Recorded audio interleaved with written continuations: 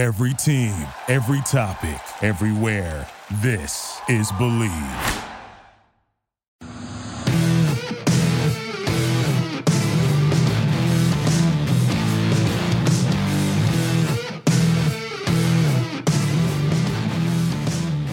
What's better than this? It's guys being dudes here on the Draft Dudes podcast. This is your co-host, not Joe Marino.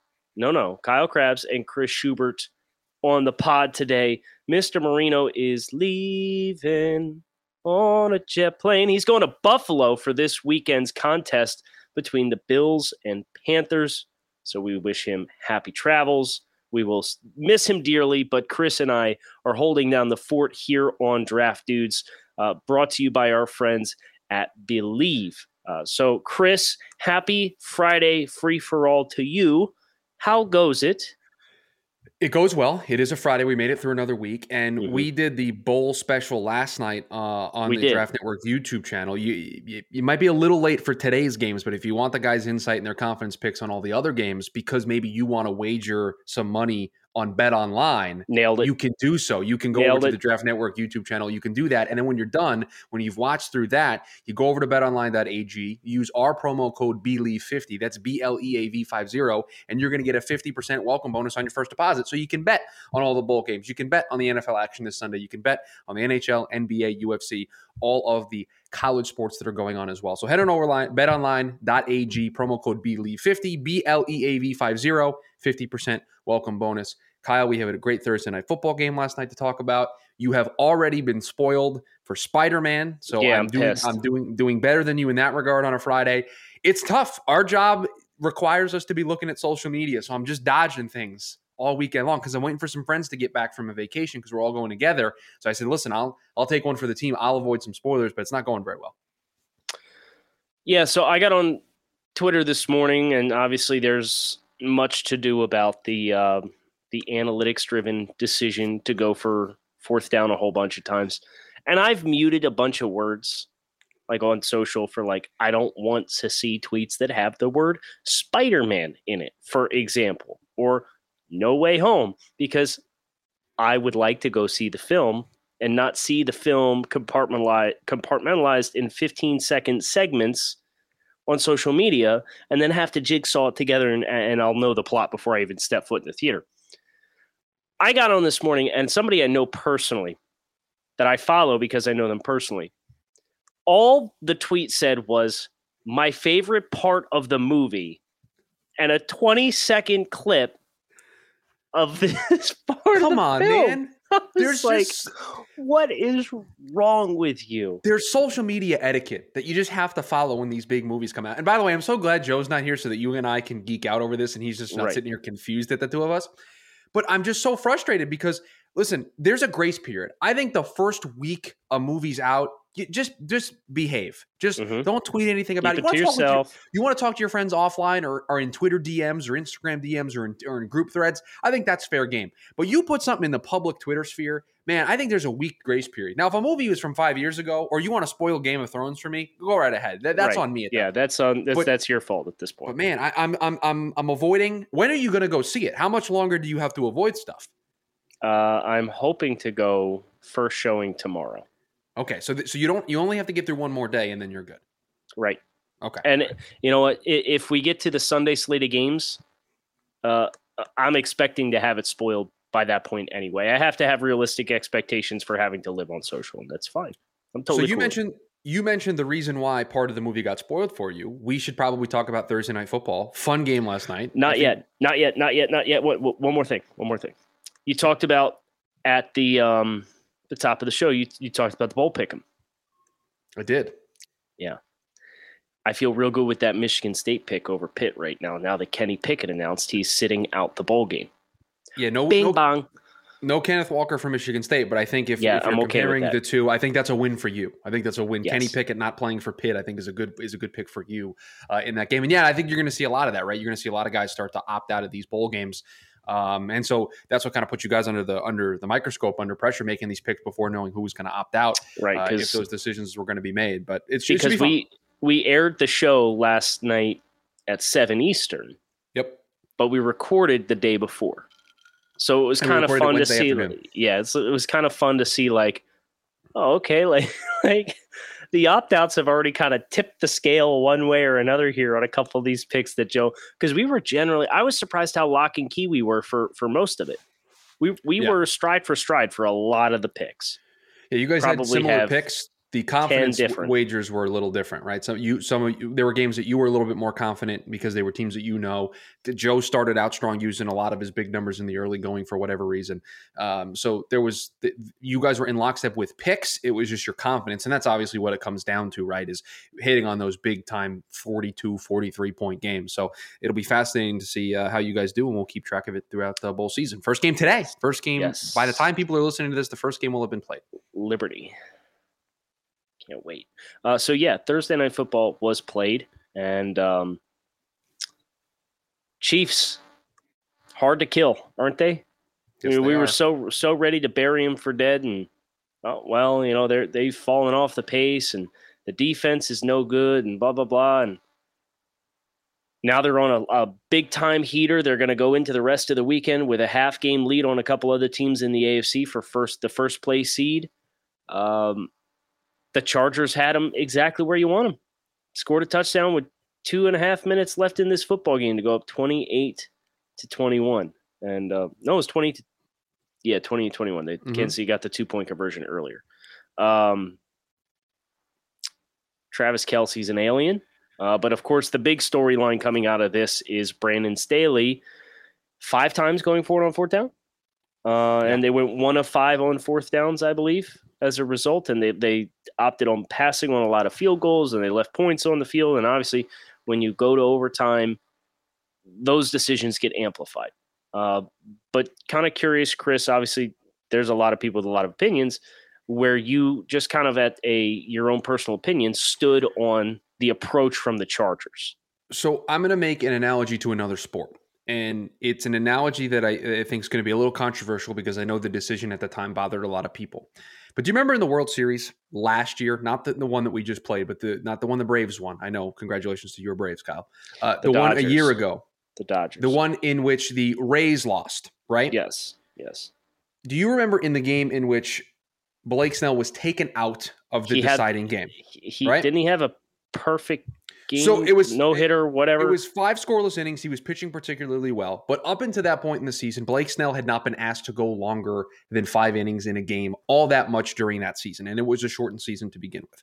And a lot of people criticized that decision because the Rays obviously gave up the lead. They lost the game. They lost the World Series. You go down with your best guy on the mound. Well, what is Kevin Cash doing? And the point that I made at the time was that philosophy of we're going to take Blake Snell out of this game, we're going to go to our bullpen that we believe in, was the philosophy that got the Rays to the World Series. So asking the manager to change completely what he has done that has gotten his team to a point where they are a couple games away from a championship felt foolish to me. And the analogy that I'll make here is the Chargers entered that game last night. What were they, 8-5 going into that football game last night? They are an 8-5 football team as a byproduct of Brandon Staley's aggressiveness on fourth down. And so to ask him, because the result didn't go the way the Chargers wanted it to, and to play ultimate Monday morning quarterback in hindsight, to criticize that decision, I think is foolish, because that would be completely changing the way Brandon Staley is as a coach. So I have no problem with him going for it. I have the statistic in front of me, Kyle. The Chargers are the first team to fail twice on 4th and goal in a first half since the Chargers did it on December 16th, all the way back in 1984 against the Chiefs. The same team, the same day, just 37 years ago. So I get it, and I know all the statistics, and I know what we look at here, and we see that they lost the game, and they didn't get to touch the ball in overtime, and if you kick one of those field goals, you win. But guess what? The Chargers had the ball with a minute to go and 2 timeouts after the Chiefs tied the game. They could have won it right there. They didn't need those field goals that everybody talked about. They had the ball with a chance to win. Now, I think the biggest thing that you can take away from this football game is what a fun football game. And we, again, don't get to see a team touch the ball in overtime. Like, can we please stop with this? Can we change this rule? Can we let both teams touch the ball, please? I agree with everything you said until the last bit, because the Chargers didn't, like you said, they didn't need to have a rebuttal in overtime because they had last possession in regulation, and they kind of made their bed and they laid with it with their decision-making process. And, they won 2 games this year with that aggressive play on fourth down. They beat the Chiefs earlier this season, and I believe it was the Browns in the first month of the season. Those were two games that their wins were greatly aided by Brandon Staley's aggressive approach on fourth down. And I think the one that made me kind of chuckle the most was somebody on the timeline had said something along the lines of, man, like after you go 0 for 2, like you should probably just stop trying and just start taking the points. And it's like, that's even worse. Because it's like, yeah, we actively surrendered 6 points and now are going to stop trying to make up the deficit and now start settling for points, which is going to mean that we completely punted, just gave 6 points away. No offense to the Chargers special teams units, but Justin Herbert, Austin Eckler, and the skill position players on the Chargers are their best players. I'm going down with my best players, right? And I know I talked about this earlier with you don't go down, that the Rays didn't go down with their best player, but that was their philosophy. And their philosophy was, even though these are our best players, we have a strategy that has gotten us to this point. And Brandon Staley's strategy that has gotten him to this point is we leave our players on the field. So once you commit to your philosophy as a coach or as a manager, it is I think ridiculous to question that philosophy when it doesn't work, when it's the exact reason the Chargers are in the position that they're in. It's the exact reason why that game on Thursday night was such a big deal and why the AFC West was in the balance, because a win in that football game for the Chargers completely changes that division. They have the same record. The Chargers have the victory over the Chiefs. It changes the entire narrative. Why? In large part because of the aggressiveness Brandon Staley had. Do you remember the game they got blown out earlier in the season against the Ravens? Do you remember that game? Yes. He was going for it inside of his own 30 when they were down in the first half by like 2 scores. He was going for it. I don't remember the criticism being levied then. Trying to give your team the best chance to win the football game. Right. And in that moment, the best chance for my team to win the football game is I'm going to put 7 points on the board. I'm going to try to go for it and get in the end zone. And by the way, if Joshua Kelly doesn't fumble the football, we're not having this conversation. How about if Jared Cook catches a ball that was maybe a little high and behind, but very easily could have been. And let's not also forget, like, Kansas City turned it over on downs inside the 5-yard line too. So it swings both ways, and there were, on the opening possession alone, 2, if not 3 of those throws that Justin Herbert threw on that initial possession that was a turnover after the big kickoff return could have very easily been touchdowns. So it's like the plays were there. You guys just didn't execute, and it's no different than you get to any other game and the losing team says, yeah, we didn't execute the way we needed to win the football game. It's just much more transparent because it's amplified. But how many times do you play a team like the Chiefs and you're the other team and you kick a field goal to start the game and the commentators say, can't settle for field goals against this team. You gotta get 7. So don't criticize them when they try and get 7. Right. Such a great point by you, Kyle. And I know they're maybe not the juggernaut they were a couple years ago, although they're starting to ramp back up. But that is talked about all the time. It's like in the playoff game, field goal, Tony Romo, you can't be kicking field goals against this team because they're going to go right down and score 7 and you're going to be down already. And it's like, okay, well then what do you want the coach to do? Because you're going to criticize him if he sends the field goal unit on the field. And if he keeps the offense on the field and doesn't get it, because that's the only scenario in which he's going to get criticized. Because if he gets it, there's no criticism. Oh, what a gutsy call by the coach to put his team back out there. If they go out there and they don't get it, it's, oh, how do you leave 3 points on the board? Well, okay, so guess what? And this is what coaches do. He's not going to listen to the criticism from the media. He's going to do what he thinks puts his team in the best position to win the football game. And putting Justin Herbert back on the field is more often than not, for Brandon Staley, the option that he goes with. Yeah, and that's, I guarantee if you continue to do it that way, you will win more games than you lose. Now, you can get into the game script and you can get into the unique leverage of this game and what's at stake. And, with the benefit of hindsight and understanding that the game did go to overtime, yeah, of course, you'd probably go back if you knew how the story was going to end. You'd go back and undo what you did. But this is the DNA of who this team is, and they've got enough playmakers that this will work out in their favor more often than it does not, especially because almost nobody else is doing it to this level of consistency. And I'd also add that the way the criticism is levied against Staley does not allow for nuance. Because you brought up a point of there are a couple of plays that were good plays, they weren't executed well. If you have a play caller who's calling a halfback draw on 4th and 2, Okay, that's a different type of criticism than the criticism that's being levied against the Chargers, which is you just didn't convert the fourth down, which I think is ridiculous. It's just a ridiculous notion. You want to criticize the play call? That's one thing. But I don't think that's the criticism that's being sought out today, right? I don't think that's what we're talking about. We're talking about, they just didn't get it. And if they would have kicked a field goal instead, they would have won the football game. Well, you talk about game script, Kyle. That changes the entire play calling for Bieniemy and Reed on the other side of the field. So you can't play this game of, if you just would have done this one thing differently, you win the football game. It doesn't work sports don't work that way. That's not how this works, because now you kick a field goal, the score's different. That changes what plays Bieniemy is going to call. That's going to change the approach for Andy Reid and the Chiefs. And who knows what happens at that point. Right. Let me ask you a question. How do you think Pat Mahomes played? That is the quietest 300-plus yard passing game I've seen in a pretty long time. Well, let's give his guys some credit. They did a lot of work for him after the catch, right? That's why it was quiet, right? He's not slinging it down the field. Right. And Pat's been perfectly fine. But I think it is an interesting storyline where you saw how he came out like gangbusters with 5,000 yards and 50 touchdowns his first year as a starting quarterback. And then you look at Josh Allen with the Bills last year and the high crescendo that he had, and his statistics are perfectly fine. But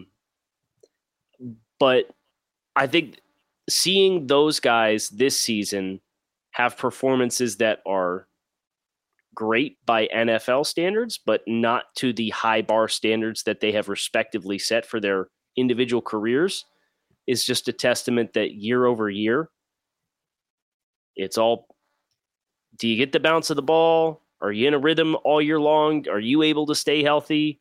And obviously right now, Josh Allen's dealing with, I think, a foot sprain, but it sounds like he's going to go on Sunday against Carolina.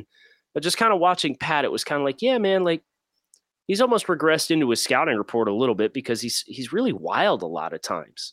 And that's can be for better or for worse. Down the stretch, you saw him come up major clutch, make a couple throws, getting outside the pocket, rolling to his right and finding guys and hitting throws. But a lot of that game was like hard to come by. And it's kind of like, Superman can bleed a little bit here. And I think we're seeing that this season with Pat. It was not a dull Thursday night football game.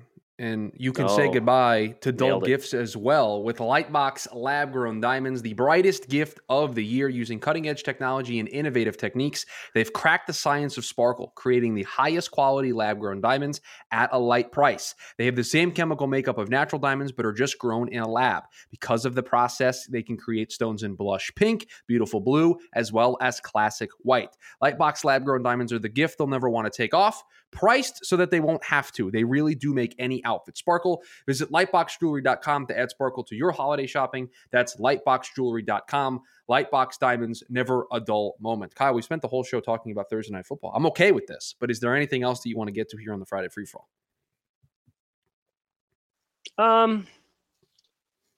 I am interested to see what the conversion rate for guys testing out of COVID protocols is going to look like with the amended, because this is obviously a big shift, right? Mm-hmm. That the protocols have changed. Teams are going to get much more back to 2020 protocols as far as preventative measures, but kind of it seemed like the NFL and the NFLPA had to kind of address, like, guys were getting put into protocols, and then because of the standards that were set last year versus, I suppose it's because of the new variant that's going around that's more transmissible,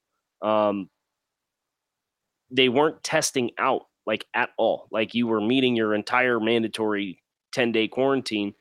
And I think this week's kind of been a big eye opener for, can't keep doing what we've been doing all season now that the temperatures are changing. But be interested to see how, especially this weekend, because these changes were effective immediately. Like, how many of these 100+ players that got put on the list, like, are able to do what so many couldn't in previous weeks from a percentage perspective? Well, we know Baker Mayfield extremely critical of the way that the process has gone out. He's done so on Twitter. The Washington football team has the most players of any team right now on the COVID list. They have 23. It's in the 20s, but their starting quarterback this Sunday appears to be Kyle Shermer, and the backup is going to be Garrett Gilbert. Like, that's what their quarterback situation is because of guys either testing or being close contacts. So the league definitely needed to step in and do something. I heard a report that the Players Association was trying to push for, we need to take a week off. Mm-hmm. The league was never going to go for that. That was just never going to fly, because I don't know, not a scientist, not pretending to be one on this podcast, I don't know if a week off helps you, right? Does a week off, is just taking 1 week off enough to clear this backlog of positive cases because of potentially the holidays or whatever the case may be? Does it allow you to clear through that? I don't know. And I think the NFL, they got better scientists on this than I'm pretending to be on the show. The people that they talked to probably said, no, that's probably not going to help. And so this is what they ended up doing. Now, I'll tell you this, Kyle. The testing out procedures are still rigorous. You have to have two different kinds of tests. I read through it yesterday. So It's still difficult to test back into playing. But it sounds like the threshold, sounds like the threshold is lower for whatever that number is that's associated with the test. Yeah, because I guess that has to do with transmissibility and all that kind of stuff. So, yeah, this is it's nice that we got to week 15 before this really became a chaotic situation where, you have to juggle the morality of playing games with the comfort of the players and the health and the safety of the players. And here's hoping everybody's fine and we can kind of get through this last 3-week stretch before the postseason. And the changes that are put in place are going to help stabilize this situation, because it was pretty jarring throughout the course of the week that, like, boom, boom, boom, boom, boom. Guys, every 15 minutes, all day long for the entire week. Oh, yeah, starting quarterback here. Oh, yeah, star pass rusher here. Oh, yeah, running back here. And it's like, man, it's everybody's getting smacked with it. So, yeah, it's everybody, and they're all trying to figure out how they're going to deal with it. Also, we got Saturday football this week. 3 Saturday games we got to enjoy as well. 3, correct? So, Three correct. Bowl season starts today, so a lot of football in our futures. Football, I think, every day of the week for the rest of the year. I cannot wait. We hope you guys enjoy the football this weekend. There, as Chris said, is plenty to go around, so plan accordingly. Make sure you hit subscribe. Come on back. See us again next week. I'm assuming Joe will be back on Monday. We don't know for sure. But even if he's not, we're going to have you covered here on Draft Dudes, Kyle Krabs, Chris Schubert, and the ghost of Joe Marino. Thanks, as always, for listening to the Draft Dudes podcast. Thank you for listening to Believe. You can show support to your host by subscribing to the show and giving us a 5-star rating on your preferred platform. Check us out at Believe.com and search for BLEAV on YouTube.